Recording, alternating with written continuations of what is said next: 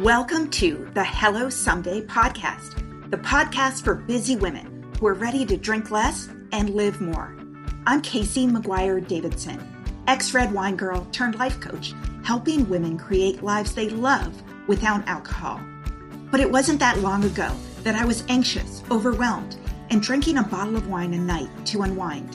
I thought that wine was the glue holding my life together, helping me cope with my kids, my stressful job, and my busy life. I didn't realize that my love affair with drinking was making me more anxious and less able to manage my responsibilities. In this podcast, my goal is to teach you the tried and true secrets of creating and living a life you don't want to escape from. Each week, I'll bring you tools, lessons, and conversations to help you drink less and live more. I'll teach you how to navigate our drinking-obsessed culture without a buzz, how to sit with your emotions when you're lonely or angry, frustrated or overwhelmed, how to self-soothe without a drink, and how to turn the decision to stop drinking from your worst-case scenario to the best decision of your life. I am so glad you're here. Now let's get started.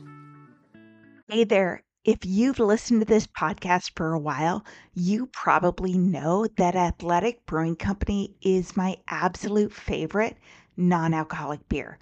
For me, finding an incredible non-alcoholic beer to drink around the fire pit or at a dinner was a game changer in sobriety.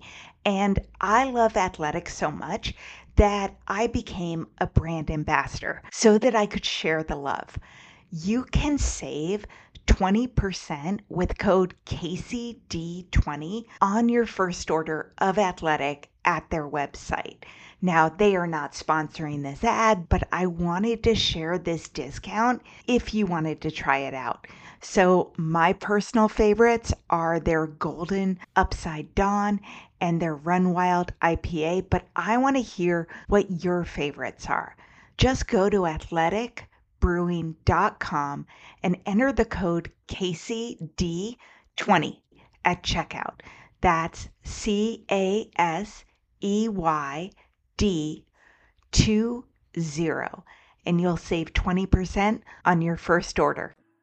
I could not think of a more perfect guest for this milestone than Annie Grace. I am truly honored to have her on the show and to share her work. Annie's first book, This Naked Mind, was published just 4 months before I quit drinking 6 years ago. So it was one of the first books I read on this path and helped me so much. Both the book, This Naked Mind, and Annie's second book, The Alcohol Experiment, are ones that so many women cite as the intro to shifting their perspective on drinking and one of the tools that really help them on the path to deciding that alcohol isn't a substance that's making their lives better or that they want or need in their lives. When I did a podcast episode on the best quit lit for women, I asked all these women I know to record what books helped them and to tell me why. And This Naked Mind was at the top of the list for many women. One woman said that Annie's book was a relief because it opened her eyes to all of the subconscious messaging telling her that drinking was going to bring her connection and happiness and excitement and love. And another told me that Annie made a huge impact on her life, that Annie's book was the first she'd ever read. And the way Annie gently and kindly explained about the addictive trap of alcohol brought tears to her eyes. She said, I always hated myself for being so weak until Annie's book educated me and started me down the path of where I am now. So if you don't know her already, Annie Grace is the author of This Naked Mind, Control Alcohol, Find Freedom, Discover Happiness, and Change Your Life, and The Alcohol Experiment, a 30-day alcohol-free challenge to interrupt your habits and help you take control. She lives with her husband and 3 children in the Colorado mountains. And as Annie immersed herself in corporate life As the youngest vice president in a multinational company at the age of 26, her drinking career began in earnest. At 35, in a global C-level marketing role, she was responsible for marketing in 28 countries, and she was drinking almost 2 bottles of wine a night. Knowing she needed to change, but unwilling to submit to a life of deprivation and stigma, Annie embarked on a journey to painlessly gain control of alcohol. And for her, that process resulted in no longer wanting to drink. So, Annie, welcome. I am so glad that you're here. Yeah, I'm so happy to be here, Casey. Thank you for having me. Oh, yeah, of course. And I know that so many women who listen to this podcast are huge fans of your work. So I did your intro before now. So we'll just jump on in. So the title of your first book, This Naked Mind, mentions the phrase control alcohol. And I think that's something that everyone who drinks more than they want to, that's like the holy grail. That's what everyone wants, or they think, I just want to drink like a normal person. Yeah, exactly. And I think it's so fascinating because right when the book came out, actually, there was feedback about just this idea of, well, you can't control it. Like if you're really addicted, that becomes impossible. And it was interesting because I had to really reflect on, well, I believe two things. Number one is that a black and white approach to this conversation is actually super counterproductive, because if we fear something too much, we won't even start or begin or engage. And also, so that entry point is so important. But also, the big reveal is that I believe the best way to control it is not to consume it, because admittedly, it's pretty hard to control deciding to have that fourth drink after you've already had three.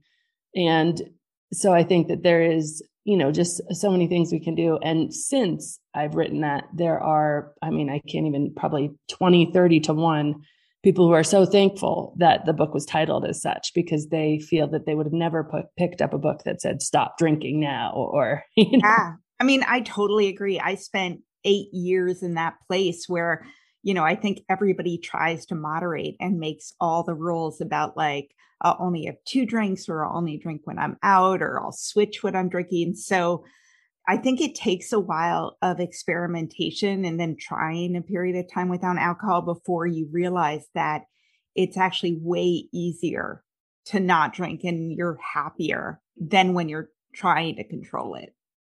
Yeah. And I think that one of the things it's been really actually challenging for, I've been talking recently to various doctors and even neuroscience divisions of hospitals about really introducing some of my work into where they are at. And one of the sticking points has been, well, where's the efficacy? And we do have survey data about how much people reduce drinking and all sorts of stuff like that. But I'm, have to push back and say the entire premise of my work is that the individual is trying to make a goal that is how they want to feel in their relationship with alcohol, more so than how they want to kind of behave.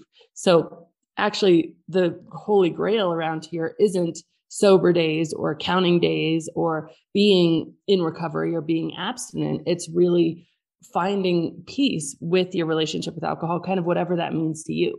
So, for some people, their goal will be that they want alcohol to be small and irrelevant. For some people, it will be that they just don't want it to have so much control over them, Mm-hmm. And whatever that means, that is how we approach it. And so it is tough because people are on such an individual path.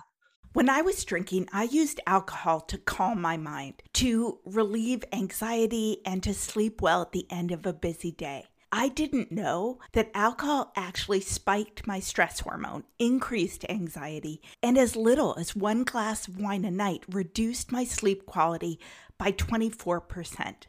I was really excited to find Tanasi, a better way to find calm, rest, relief, and to reduce inflammation. Tanasi creates the highest quality, scientifically validated CBD and hemp extract products. They can help you relax and focus, soothe and relieve inflammation, and improve your sleep and rest.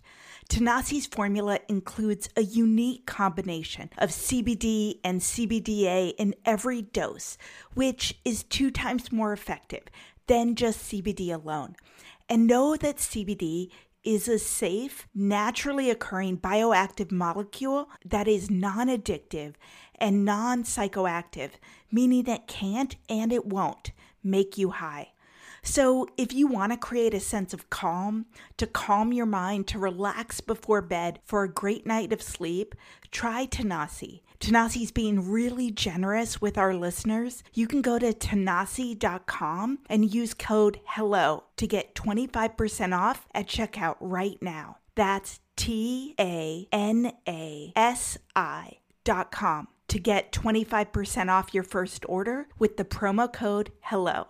And get ready to sleep well. Yeah. And it's such a spectrum, right? I mean, in terms of alcohol is addictive and the degree to which it takes control of your life or your thoughts or, your habits, that I think that one of the things that people love about your work is that it's judgment free.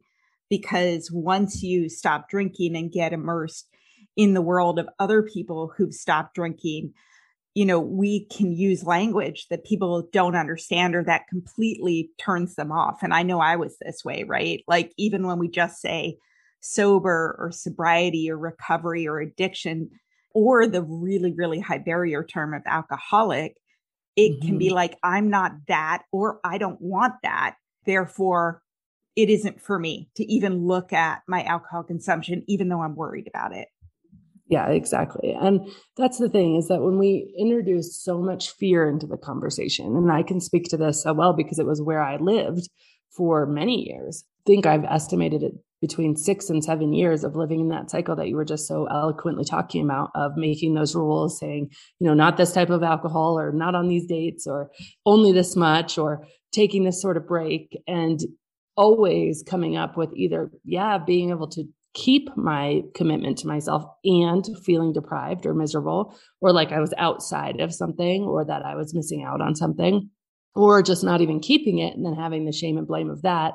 It really did feel like I was stuck between those two options. I was going to have to just kind of live this life of, low grade deprivation and feeling like just things kind of sucked, or I was going to keep on drinking and have to live a life of dealing with all the mounting repercussions that were coming from drinking, including not being able to remember everything I said or did the night before, wondering how I was with my kids or my husband, or what I was doing on work trips, the physical aspects of the hangover and everything else. And I say that I lived there for so long because of fear, because the fear was one thing or another. And what I love about this new conversation we've been having is it doesn't have to be, there's a third way. It doesn't have to be deprivation or continuing to drink. Like there's a way that, is kind of both and includes building this life that you actually don't want to escape from, and doing work so that you really like the life you're living, and the desire to self-medicate away from it is just lessens over time. And that, combined with knowing that alcohol actually isn't the solution, it isn't going to help you relax or help you have a good time, and knowing all that stuff with the science, you kind of have this option to take third way through this. Yeah. And I know so many women are familiar with your work, but there are also some women who are entirely new to looking at their drinking or questioning their drinking or being worried about it. Can you talk a little bit about that third way, your approach? Yeah, absolutely. So, my story, just kind of in a nutshell, was that I didn't drink too much in high school or college, here and there at the odd time, but I certainly wasn't someone who jumped in with both feet. And I think that when you do jump in with both feet, there's some very specific reasons as to why. It's often involved in just the everyday life for you. It has a level of pain in it. And so that first drink, by removing pain to some degree, because we do know alcohol does numb the brain. I mean, it literally makes it harder for you to think. It slows down your synapses. And so what felt like just a racing mind can feel better for a short period of time. But that wasn't me, and that wasn't my experience. And so my experience was actually that I came into drinking very much through corporate. And when I was I was actually taken aside at one of my jobs and sort of said, "Hey, Annie, why aren't you showing up at happy hour?" And I was like, "Oh, I don't really drink." And my boss was like, no, it's not about that at all. It's about the fact that this is kind of happy hour is a little bit like the golf courses for doing deals and making a name for yourself. And it's important to your career. And so I was like, okay, great. And so I had a meth hit. I'd show up and I'd drink a pint of water and then a glass of wine and then a pint of water. And I remember even sometimes knowing that I didn't want to be the person who was drunk or making a fool of herself because I was doing it for my career, I would go into the bathroom and throw up that last glass of wine just to keep drinking and keeping up with these people who are twice my age, mostly men. And what happens is alcohol does what alcohol does. Is it didn't matter my history or, my genetics or anything like that. But over time, every way that I used to just cope with the realities of being human, from running to reading to all of these sorts of things, I'd just very slowly replace them with a drink. I'd come home after a hard day of work and I'd look at my running shoes and I'd look at a bottle of wine and be like, oh, that's easier. And really fast forward a decade and I was drinking more than 2 bottles of wine a night and really living in some pretty terrible consequences of that. It wasn't a rock bottom experience, how it could be traditionally defined, but internally, there was a lot of pain in both wanting to do more and less of something at the same time. And I think that pain is one of the most overlooked pains of habits that we want to do less of, but we find ourselves compelled to carry on, is that inner fighting. I mean, if you think about it, even walking down the street, you would see a conflict and it would affect you emotionally. You'd feel it, right? Much more so in your own home if you're fighting with your partner or your children or, your roommate, anyone who you love. But we overlook the fact that we are constantly fighting with ourselves when we have something that we are doing more of than we want to be doing, whether it's food or screens or, smoking cigarettes or drinking alcohol or drugs or anything. That infighting of having kind of almost this duality of our personality inside our own heads. Yes, you deserve it. No, but it's going to do this. Go ahead. It's just fine. Waking up the next morning and having all that shame and regret. It is incredibly painful. And then as drinkers, we're taught that, well, what do you do to relieve pain is you have another drink. And so this cycle just kind of perpetuates. And for me, I ended up stepping off that cycle about 7 years after stepping onto it. And it really involved asking a different question. So I'd been asking this one question, which was, what's wrong with you? Are you an alcoholic? And these were such scary questions. And in this moment, after a very boozy work trip, I was just really in a bad place. I'd had a few drinks that morning to kind of hair of the dog at the hotel bar. And I was sitting waiting for my flight, still drunk, very upset with myself, massive hangover. Everything was kind of on top of me. And I remember thinking, well, why is it like this? Why did I used to be able to take it or leave it? And why is it that now this fermented liquid in a glass has just such a powerful hold on me, on my emotions, on my thoughts, on my experience of life? I feel like it's one of the most important things. I remember vividly saying, if I can't have a drink, it's just not worth going. And feeling that way, feeling that if I had to be the designated driver or if I was pregnant, like why even socialize? Because there's no point without drinking. And in that moment of asking, well, why did it change? I decided to find out. And I did something which is radical. I had no idea it was radical at the time, but in trying to find out, I decided I was going to stop trying to stop drinking. And because I realized that what I had been trying to do, these limits, these broken promises, all of these rules, they were just creating so much noise inside my own head, so much of that infighting that I didn't have space to learn why. I didn't have space to understand. And so I made myself, really 2 commitments. I was going to stop trying to stop drinking, awaken some self-compassion, and I was going to understand what had changed, what in the last, 7-8 years had changed. And I went through and I made a list of every single reason I drank, from it relaxed me to it helped me in my job, to it made me more present with my kids, to it was fun, to help me loosen up in the bedroom, all of these reasons. And over the next year, I went through them methodically. And we live in this beautiful day and age where you can just download a scientific study on the internet and read it yourself, pay $50, $100 for whatever you want to download. You don't have to be a doctor anymore or anything like that. And I started just learning that actually the brain responds to alcohol in a way that those things that we believe are true just are not true. Where we believe that alcohol relaxes us, it actually awakens a cortisol response in the body. It actually creates more stress. Where we believe that alcohol is key to having fun, it actually numbs our brain's ability to enjoy pleasures, everyday pleasures. And then when we think, well, nothing's fun without a drink, which is where I lived for a long time, yeah, it becomes not fun without a drink because of all the prior drinks you've had and how your brain is responding. And when all of this stuff was really clear to me, something beautiful happened.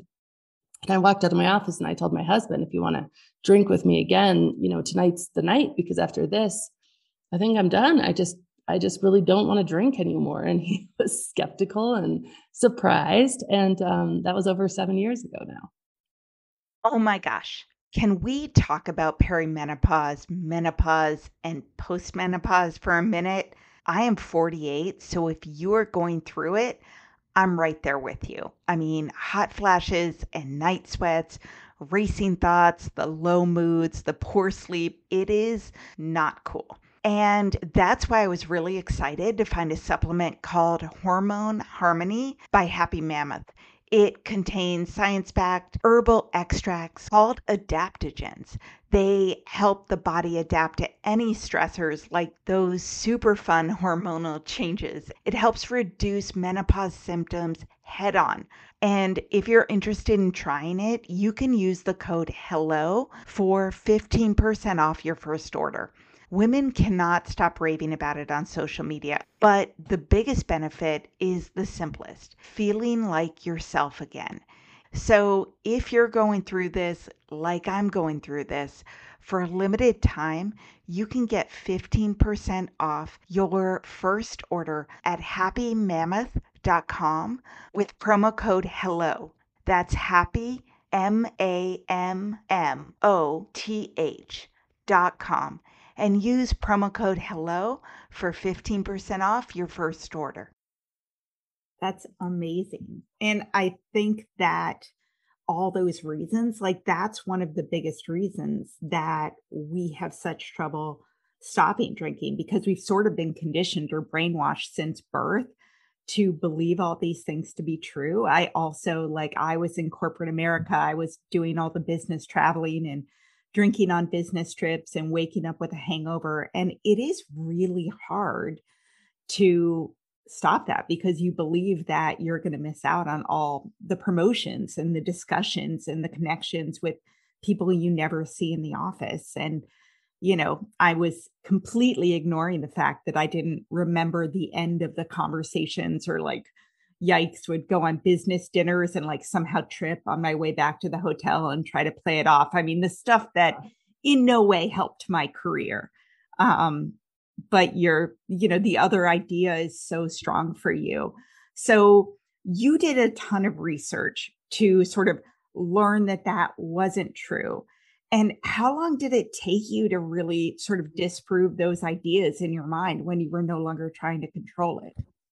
It really didn't take effort, because I would just read it and understand, oh, well, why didn't I know this before? And it was mind blowing in the sense that I can't tell you how many times I must have said, how do we not know this? How do we not understand this?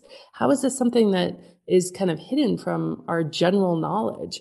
And it was amazing experience, because in some ways it had me questioning so many things that were just, quote, common knowledge, and realizing that often common knowledge is, not actually true. We've just collectively sort of made it true. And if you look under the surface, the things that we know to be true, like we know the sky to be blue, have pretty big holes in them. We're just not questioning them because we're not even aware there's something to question.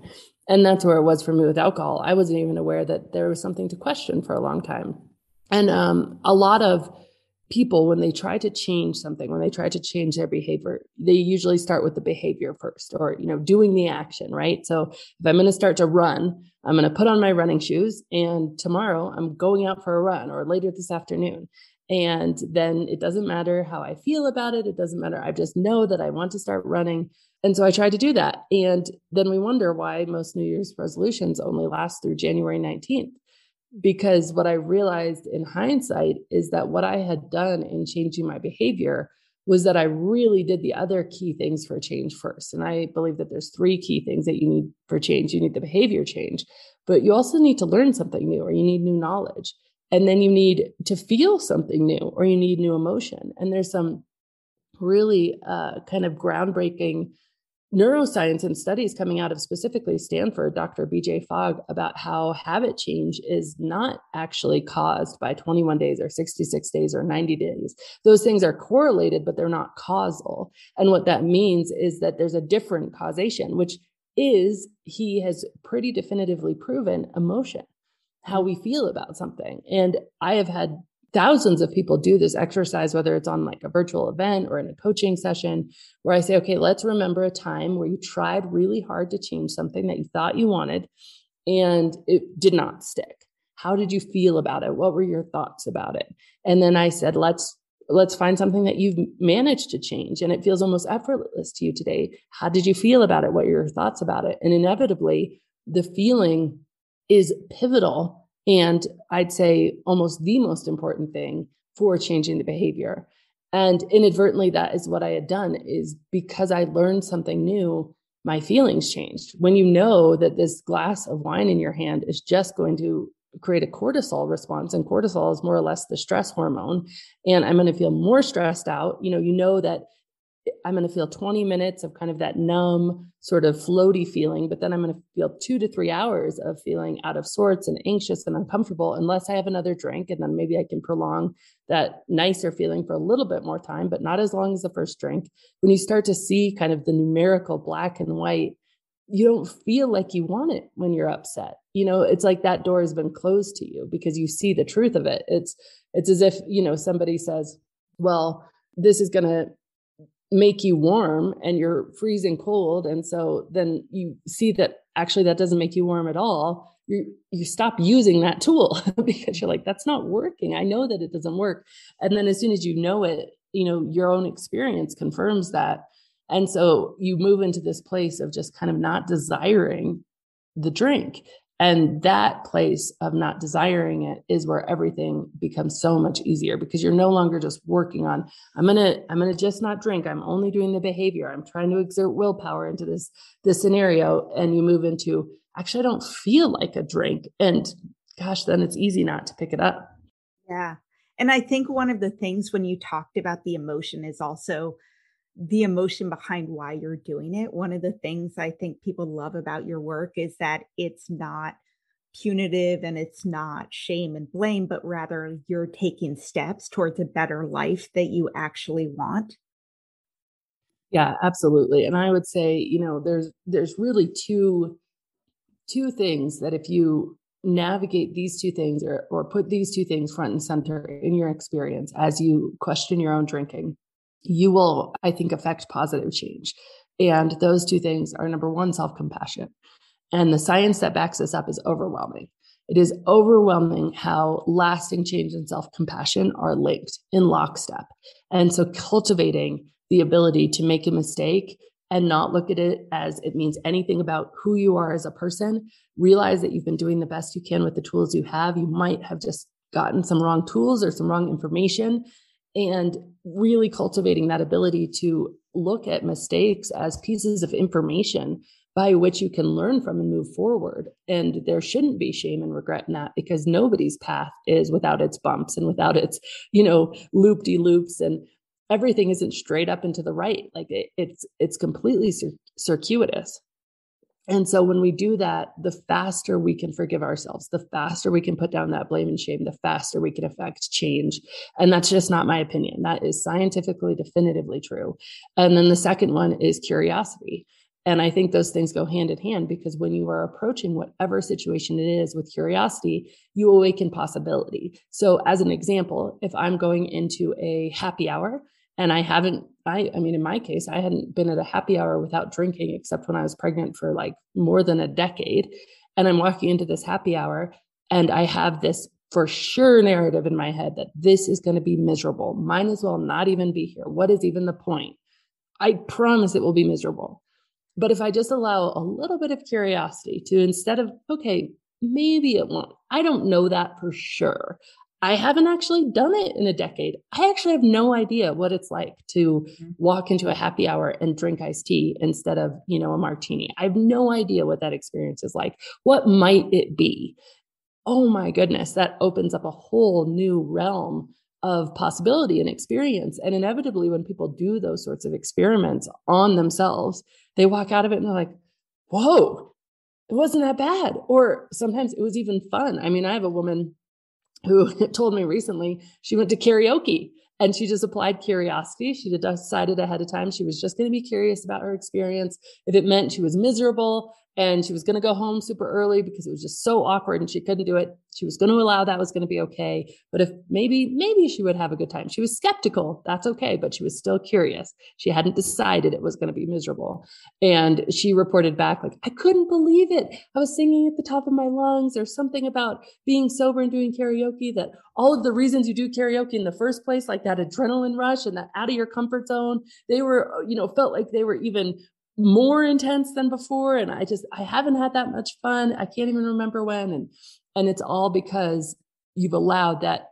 I don't know for sure how this is going to be. I'm going to allow myself to be curious. Yeah, I love that because, for so many of us who've been drinking for decades, you know what your life looks like when you're drinking. Like people are like, I mean, I was a daily drinker. I, like you, was at least a bottle, but 7 nights a week, a bottle plus, and used to come down and be like, is there a quarter left in the bottle or, 3/4 left? Because that would sort of determine how crappy my day was going to be. But I didn't know, I didn't remember. And so that Groundhog Day cycle, when you drink so much for so many years, you're right. You know exactly how it's going to go. And most of us haven't done a sober boat trip or a sober happy hour or a sober Christmas or whatever it is in the longest time. So when you talk about self-compassion and curiosity, I'm curious, one of my clients who said you absolutely changed her life and her mindset, and your book was the first one she read. She asked me to ask you in your experience, once someone has embraced the beautiful life of sobriety, what have you seen to be the biggest common denominator between those people who stay sober, whether it's a mindset or a habit, versus people who don't have that long-term success? Is it that compassion and curiosity, or once you get past that initial phase, is it something else? I think it is 2 phases. I think that's really a really astute point, because I think initially you have to allow enough of a mindset shift to awaken, okay, maybe it's going to be okay, because our experience, no matter what, is going to be our best guide, right? Even if you've quit drinking completely with willpower, and you might have to be 4, 5, 6, 10 years into it. I mean, this is legitimately true for people who've totally quit with pure willpower. Eventually your experiences will show you that life is tolerable without alcohol. But if you have a mindset shift, you can go into it like life might not just be tolerable, but it might be really fun. And so that initial mindset shift, I think, is vital. And it just sets the stage for how much easier it can be if you can access a place where it's like, okay, I don't know for sure that my life will be miserable. I'm not let me see how this might be. And allowing that to be true for every first, whether it's that first happy hour, the first all-inclusive vacation, the first holiday, the first birthday, whatever the case is. But then I think we do need to do work, especially if we are in the group of people, which I think many of us are, who have used alcohol to self-medicate. And I think that work involves building a life you don't want to escape from. For me, being alone in my own mind was a really terrible place to be.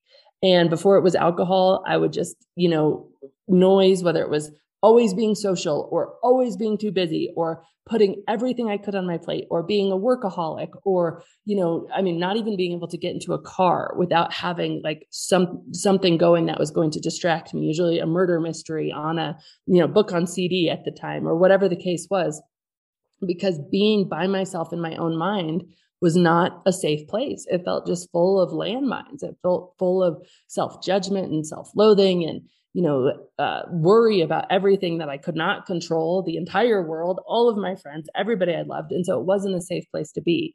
And so if we're medicating to escape our own minds, to escape the narrative that's happening in our own heads, we do have to work on that, because we might be able to put down the alcohol once we learn enough about it, but I promise we'll switch to something else.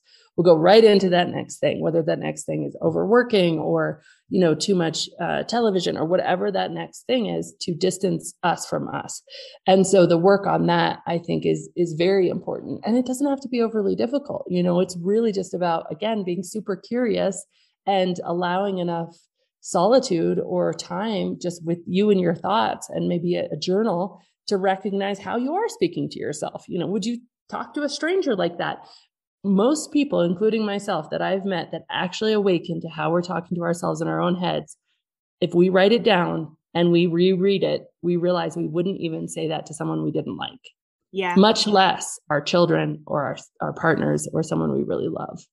Yeah, I think that's so true. I mean, we are so hard on ourselves. And I even remember that, I used to work all day and have kids and come home. And then once I had perspective, I was like, so basically I'll get home and knock myself unconscious with a bottle of wine so that I don't have to think about my life or my worries or whatever it is. And, I think there is something underneath why all of us drink. It's slightly different, or maybe very different for everyone. But yeah, once I stopped drinking, I needed to, a lot of the anxiety was gone, but not all of it. And it was sort of this undercurrent. So, had to dig into that with therapy and some medication and stuff like that. Yeah, absolutely. And that's why me too, like exact journey, really allowing that, being gentle with myself, figuring out what I needed.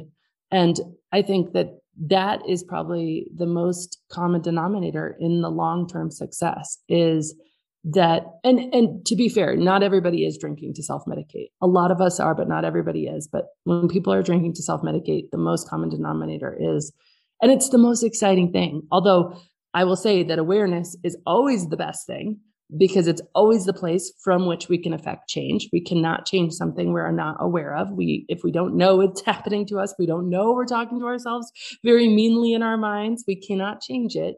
But awareness is always painful, because we're seeing something that, man, we kind of wish it wasn't true. We kind of wish we didn't have to go there and fix that. But if we can celebrate that and say, okay, well, I'm here for this. I'm going to learn how to live awake. I'm going to learn how to live without self-medicating. And I'm going to do the work, and it might be a significant amount of work, but it's all good work, and it's all fun work, and it's all forward progressing. I think humans, in my experience, we are happier in momentum towards growth than we are with all the circumstances being perfect in the world. Yeah. Like you would find human beings, and this is, I think, just evidenced by how much we have in our culture and society today. We don't have a lot of people who are desperate, for survival, fearing for their physical safety. I know that there are certain circumstances, but as a whole, most of us have food on the table. We're not being chased by the lion, and yet depression and suicide is off the charts. And I think a lot of that is because we are not allowing like that momentum of growth, right? Yeah. And so if we can find that, and the entire journey is so fun and so beautiful. And it all starts with taking that first step of saying, hey, I'm going to live awake, and I'm going to live without self-medicating, because the only guideposts we have on this journey is our own emotions. Every one of our own emotional snags where we feel judgmental of ourselves, judgmental of our circumstances, let down by someone else. All of those things are these big flashing neon signs saying, hey, there's something in you that you need to work on, that you need to find peace with. And that journey towards cultivating and finding more and more peace in yourself and in your heart, I think, is the number one thing, without a doubt, over time. I love that phrase, I'm going to live awake. I think that's a great positive reason to do what you're doing. One question I had for you is, I know you've talked about self-compassion, and one of the most interesting things I've heard you say was talking about the advertising by alcohol companies and saying drink responsibly, which is really indicating that it is your problem if you don't drink responsibly versus the substance being the problem. And I think a big part of that self-compassion is understanding that, this substance is addictive. It's working as designed. And if you can't sort of quote unquote stick to your rules, it is not your fault. Could you talk a little bit about the way it's been really skewed in terms of just advertising and the government's, part in that? Yeah, for sure. And in my book, there's actually 2 chapters where I break this concept down, and it's called The Drinker and the Drink, Part 1 and Part 2. And what it's really trying to do is create a distinction between, is the drinker at fault or is the drink at fault? And our entire society would have you think it's the drinker. But I make a very compelling and very fact-based research, based argument that no, it is the drink. There isn't, and just some evidence for this is that we don't have cocaineism or heroinism or cigarette-aholics, right? Like in all those other addictive substances, we are happy and willing to say there's an individual who has become addicted to an addictive substance. Yet with alcohol, we have alcoholics. The human being, there's something wrong with that human being. And then we even go so far as to say, well, it must be genetic. And yes, there are loosely correlated genetics with all addictions, but none so far as we can prove. And with the technology we have today, we should be able to just do a test, right? You should be able to test. Do you have the gene? Okay, then you need to stay away from alcohol. And it's so clear, but we put all of this blame on the individual. And even the, as you rightly said, drink responsibly logo that we put on alcohol indicates that if you human cannot responsibly consume this addictive substance, which will hijack your brain in all sorts of ways to make the substance as important to your brain as food or oxygen or water for survival, and that's very clearly documented, if you cannot resist that, then there's something wrong with you. You are not the responsible one. And for that to be allowed, for that to be the only warning that we have on something that in 1988 was confirmed that is a carcinogen, like alcohol causes cancer. It doesn't matter if it's beer or wine or hard alcohol. It was confirmed in 1988 that alcohol is carcinogenic. And for the majority of people on the street, if you were to survey them, the majority would not know that alcohol is carcinogenic. The majority would also not realize that alcohol is addictive. Because when we draw this line between, oh yeah, you can get addicted to nicotine or you can get addicted to heroin, but only if you're an alcoholic, only if there's something wrong with you, human, will you ever have a problem with this substance. We have totally obscured the fact that the substance itself is not only addictive, but according to a study that was done about 5 or 6 years ago called the margin of exposure approach, it was definitively named the most harmful drug on the planet. And they did a whole spectrum of harm. And they measured it based on harm to the individual, harm to society, its addictive nature, all sorts of stuff. And just to give you an example, something like crack cocaine came up at a 55, and it's 0 to 100, 0 meaning least harm, 100 meaning most harm. And so 55, 56 were the highest, worst drugs, heroin, crack cocaine.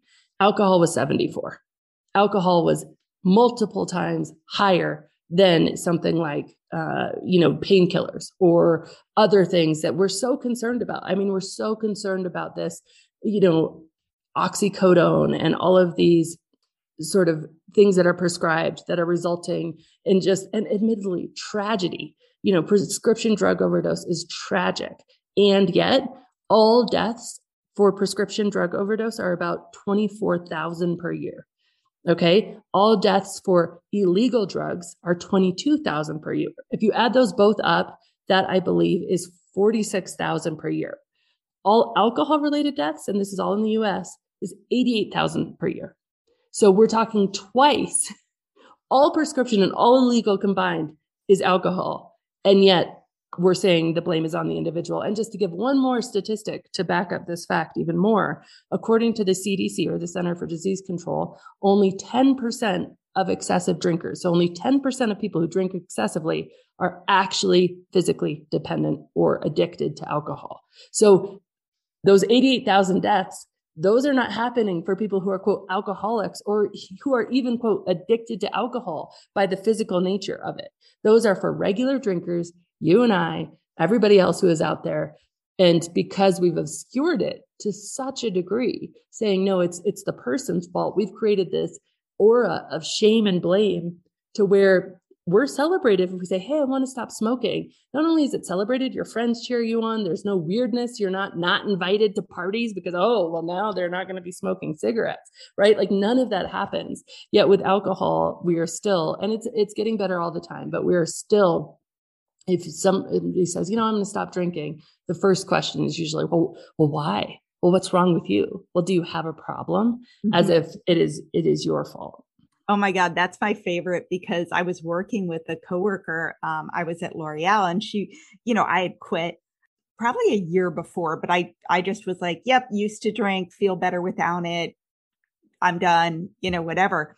And so she was somehow distinguishing. She was like, but you chose to quit. I mean, you didn't have a problem with it. Like, it was super important for her to draw that line. And I was like, hi there. If you're listening to this episode and have been trying to take a break from drinking, but keep starting and stopping and starting again, I want to invite you to take a look at my on-demand coaching course, the Sobriety Starter Kit. The Sobriety Starter Kit is an online self-study sober coaching course that will help you quit drinking and build a life you love without alcohol, without white-knuckling it or hating the process. The course includes the exact step-by-step coaching framework I work through with my private coaching clients, but at a much more affordable price than one-on-one coaching. And the Sobriety Starter Kit is ready, waiting, and available to support you anytime you need it and when it fits into your schedule. You don't need to work your life around group meetings or classes at a specific day or time. This course is not a 30-day challenge or a one-day at a time approach. Instead, it's a step-by-step formula for changing your relationship with alcohol. The course will help you turn the decision to stop drinking from your worst-case scenario to the best decision of your life. You will sleep better and have more energy. You'll look better and feel better. You'll have more patience and less anxiety. And with my approach, you won't feel deprived or isolated in the process. So if you're interested in learning more about all the details, please go to www.sobrietystarterkit.com. You can start at any time, and I would love to see you in the course.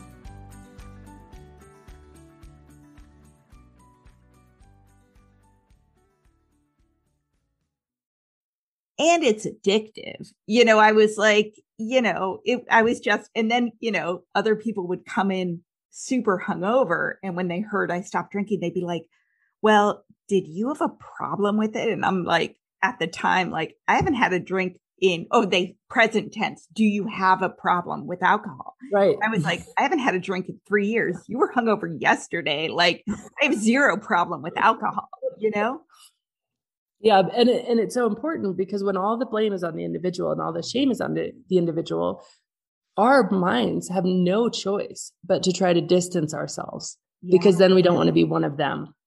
And so if we've created this construct that's us and them, black and white, alcoholic or non-alcoholic, sober and in recovery, an alcoholic problem, or the rest of us, our brain will try desperately anything it can to force everybody who it sees into that black and white narrative to protect itself from being one of them. When the whole concept of them is not true. Scientifically, it is not true. There is no them. There's human beings with blood and flesh and bones and cells and neurons that become addictive to an addictive substance, a highly addictive substance. Yeah. And I think also, there's so much shame and not wanting to be in that category that we don't talk about it. I mean, I think the whole concept of why can they be a normal drinker? I mean, obviously in this work, so many more people struggle with it than ever talk about it because it's like the third rail. You don't want to raise even the question because nobody else is raising the question. Exactly. So true. Well, so my last question for you is around I know you wrote This Naked Mind first. It actually came out 4 months before I quit drinking 6 years ago. So Awesome. it was absolutely one of the first books I ever read. And I thank you for that. And then you also do a lot of work and you have a book around the alcohol experiment. And I'd love to hear from you. Are those meant for different audiences? Are you meant to read both of them? Like what's the difference between the two and what can people get out of each one? Awesome. What a great question. So This Naked Mind is really how I stopped drinking. And that was very much with the stop trying to stop drinking. At the very beginning of the book, it says, don't worry, just stop trying to stop drinking. Let me show you something new about alcohol to where your desire will shift over time. And the alcohol experiment is very similar information. It's just presented in a 30-day challenge for people who want to stop now. And it really came about because so many people were doing, dry January or sober October or dry July. And there was just such an appetite. And I would see people going into dry January and just two things would happen. They would reinforce that they didn't have a problem. So they let themselves off the hook. And then February 1st, it would be the biggest drinking day of the year because now they've proven they don't have a problem. And so I realized, wow, in these challenges, there's no information. Nobody's learning anything new. Nobody's affecting actual change in their emotions. If anything, we're creating a forbidden fruit syndrome where we're taking the thing and saying, okay, I'm not going to let myself have this. And then our demand for the thing we're not letting ourselves have is increasing over the month. And then it's rebounding. And, I think that I read a statistic somewhere, and I don't remember the citation, but it was that overall people who took a 30-day break were consuming more alcohol over the entire arc of the year than people who didn't. And I just thought, well, I know exactly why that is because we are just creating this sense of, okay, well, I don't have a problem. And I've made it more important to me by abstaining for it without any new knowledge or new information. And so that was the origin of the alcohol experiment. So it's very much chapter 1 is day 1, chapter 2 is day 2. You read a chapter a day for 30 days. And in that break, you get all sorts of new information. So people have, think they're going in for a 30-day break, and countless people have just stopped permanently or, gone back to very occasional drinking instead of going back to February 1st being, major bender. Yeah, because the reward at the end of the break is not to go back to drinking, right? So you're sort of white knuckling it and then reinforcing that reward system in your own mind. And I think the education and sort of the awareness is really important. I think you also do a free alcohol experiment challenge. Is that right? Yeah. So the alcohol experiment is in the App Store. Just search Alcohol Experiment or This Naked Mind, and also alcoholexperiment.com. And it's always free. So instead of the book, you're just watching videos. You can do it along with the book if you want to, but it's daily videos with all the same information within a community of people. So it's really cool. And then I should also, since this is a podcast audience, mention I have This Naked Mind podcast, which is always there and available for people as well. Absolutely. And that is a fantastic podcast. And you have 400 episodes or more. Is that right? Yeah, we just crossed 12 million downloads, which is really cool. Yeah, that is incredible. You're reaching so many people. I love it.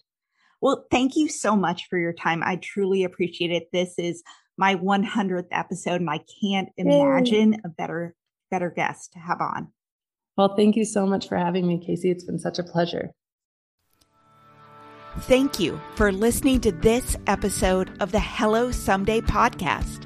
If you're interested in learning more about me, the work I do, and access free resources and guides to help you build a life you love without alcohol, please visit hellosomedaycoaching.com. And I would be so grateful if you would take a few minutes to rate and review this podcast so that more women can find it and join the conversation about drinking less and living more. It's easy to blame ourselves for our struggles with alcohol. We see people around us being able to control their drinking without any consequences, yet no matter what we try, we can't seem to figure it out for ourselves. My name is Jillian Teets, and I am the host of the Sober Powered podcast, where I use my biochemistry background to explain the latest research in addiction and help you understand both why you drink the way you do and how to develop the skills and mindset you need to find freedom from alcohol. I discuss topics like why we think about our drinking 24/7, why we have no off switch, and why we crave alcohol. If you're struggling with your drinking or you know someone who is, then I hope that you will check out the Sober Powered podcast. New episodes every Friday. See you there.